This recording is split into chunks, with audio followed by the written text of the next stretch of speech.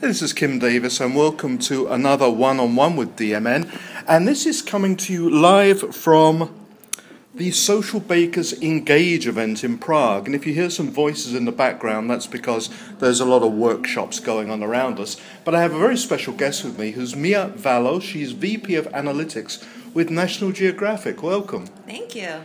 So, National Geographic, I don't like to throw around the term iconic brand, but it is an iconic brand.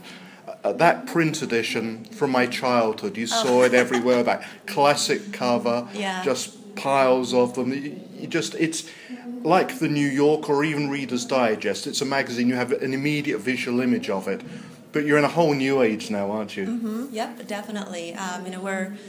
We're not just on magazine. We've got our TV programs, we got our National Geographic channel in Wild, and then we also have, of course, our website, nationalgeographic.com.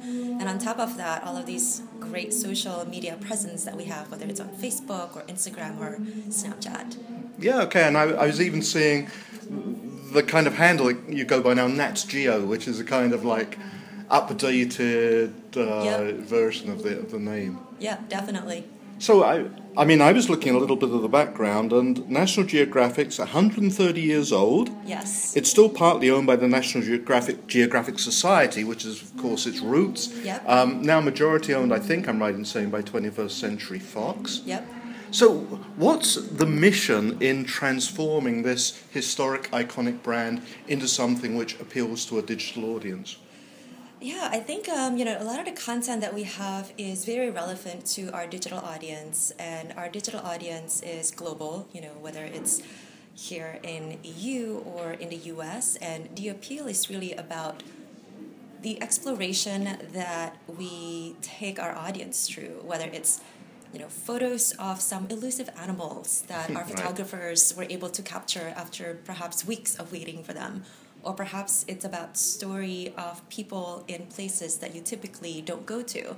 Or perhaps just simply beautiful pictures that people want to see. Yeah. The website is really attractive, and I'll publish a link to it along with this. It's a very visual-focused brand, which must mean in many ways ideal for some social channels. Yes, definitely. It feels like Instagram is a natural social network for National Geographic due to the visual, as you mentioned before. And with Instagram, what's amazing about it is our photographers are able to upload their photos, their journeys, the stories behind the visuals that they have. And I think that's why it's so appealing to so many people in digital audience. Last time I checked, we have close to 88 million followers on Instagram, which is amazing. I believe we're the #1 brand on Instagram for that reason. So I think it's very natural for National Geographic to be part of Instagram and showcasing a lot of the visuals that we have. That is really striking. I actually looked up 2 other platforms. It's something like 44 million followers on Facebook and 22.8 million on Twitter. Yes. So huge social reach. Yes, definitely. And I believe those are just our main accounts. And we have other accounts as well, whether it's our travel, our channel, and for channels we have both National Geographic and Wild. So different audience is interested in obviously different things. So people who are more interested in travel, let's say, typically they'll follow our travel accounts. It doesn't mean that they're not interested in animals, so sometimes we will be following multiple accounts as well. So they could be following our main account, they could be following our travel account, they could be following our Wild account. Okay. Now, we're at a Social Bakers event, and as I said, your title is VP Analytics. So a whole big part of maintaining and extending social reach is understanding the data, being able to measure what audiences are interested in, finding the right audience. I mean, what's your role in looking at the analytics behind a social presence? Sure. I am in the, obviously, analytics team. And within our analytics team, we are really focusing on trying to make sense out of the data. Obviously, we still have to pull data. We still live in spreadsheets. You just can't get away from it. But, with Social Bakers and other tools, we're able to gather insights more quickly because then we can see what specific content topics perhaps would work better. So we use data on a daily basis. We partner with our social media team to understand the type of content that will work, how we should be messaging that information on social network to our followers, to our audience. And, we really use data to figure out what will resonate best with our audience. And is it, let me put this a different way, are you segmenting your audience into groups with certain specific topic interests and then aiming content at those segments? Yes, our social presence is still very wide and very global, but we know what our audience is interested in. Obviously, they're interested in things such as nature, animals, things that you would have think of when you think of National Geographic, and of course photography, as we talked about before.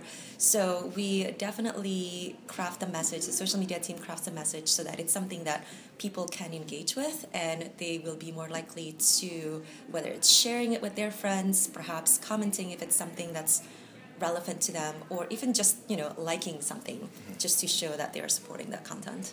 Now, you're one of the keynote speakers here at this event, and the title of your presentation refers to understanding audiences and their sentiments. So as part of the analytics you're doing, detecting sentiment, positive sentiment, does it even go deeper than that? Yes, definitely. Sentiment, it's so easy to say, hey, this post or this campaign has X% of positive sentiment. But what does it really mean? So we still go through the comments and the tweets ourselves and really read about them.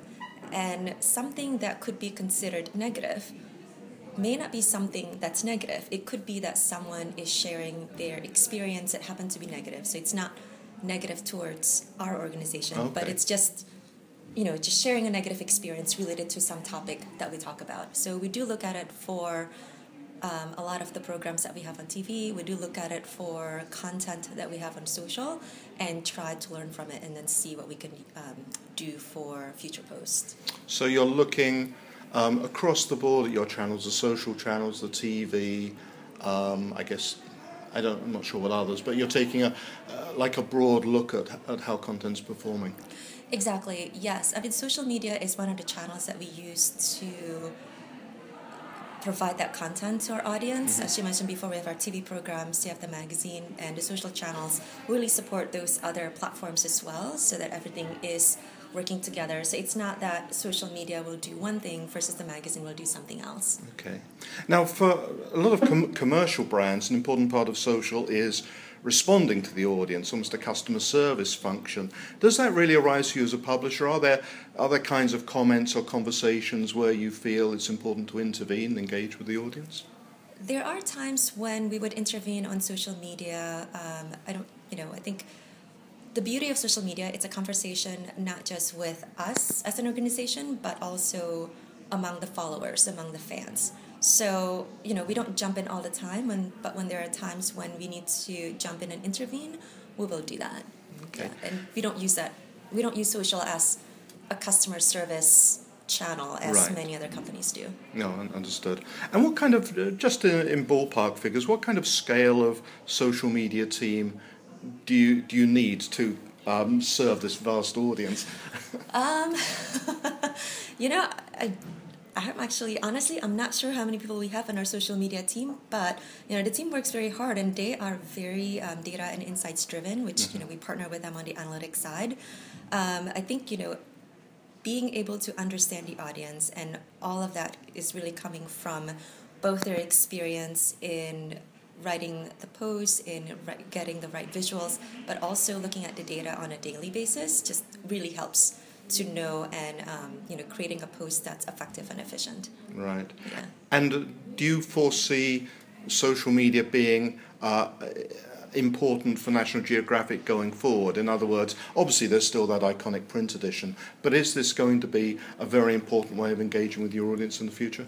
Yeah, definitely. It already is a really important way for us to engage with our audience in the future. We have magazine-specific accounts as well. So it's not just our subscribers who follow that particular account. I think anyone who has some kind of brand association with our magazine, they're typically interested in following that account as well. And we post our stories, we post information about our articles and photos and videos there. So that's already a way for us to engage with the audience. Okay. And the other thing which has always intrigued me about the brand is that I guess there are social missions which are implicit in your content in terms of the environment, animal welfare, diversity of communities around the world and the different ways in which people live. Is that just implicit, or is there an explicit social mission behind your content? We are an entertainment media, but we have a purpose. As you mentioned before, we are part of National Geographic Society, so we do want to have people be curious about the world. We want people to learn about the world. So the content that we put out there, it's serving a purpose as well. So it's not just we're putting out beautiful pictures or just putting out some cute animal photos for no reason. Yeah. Excellent. Well, I'm going to post some links, and I really do recommend people check out some of this amazing content. Mia, thanks very much for joining us. Thanks for having me.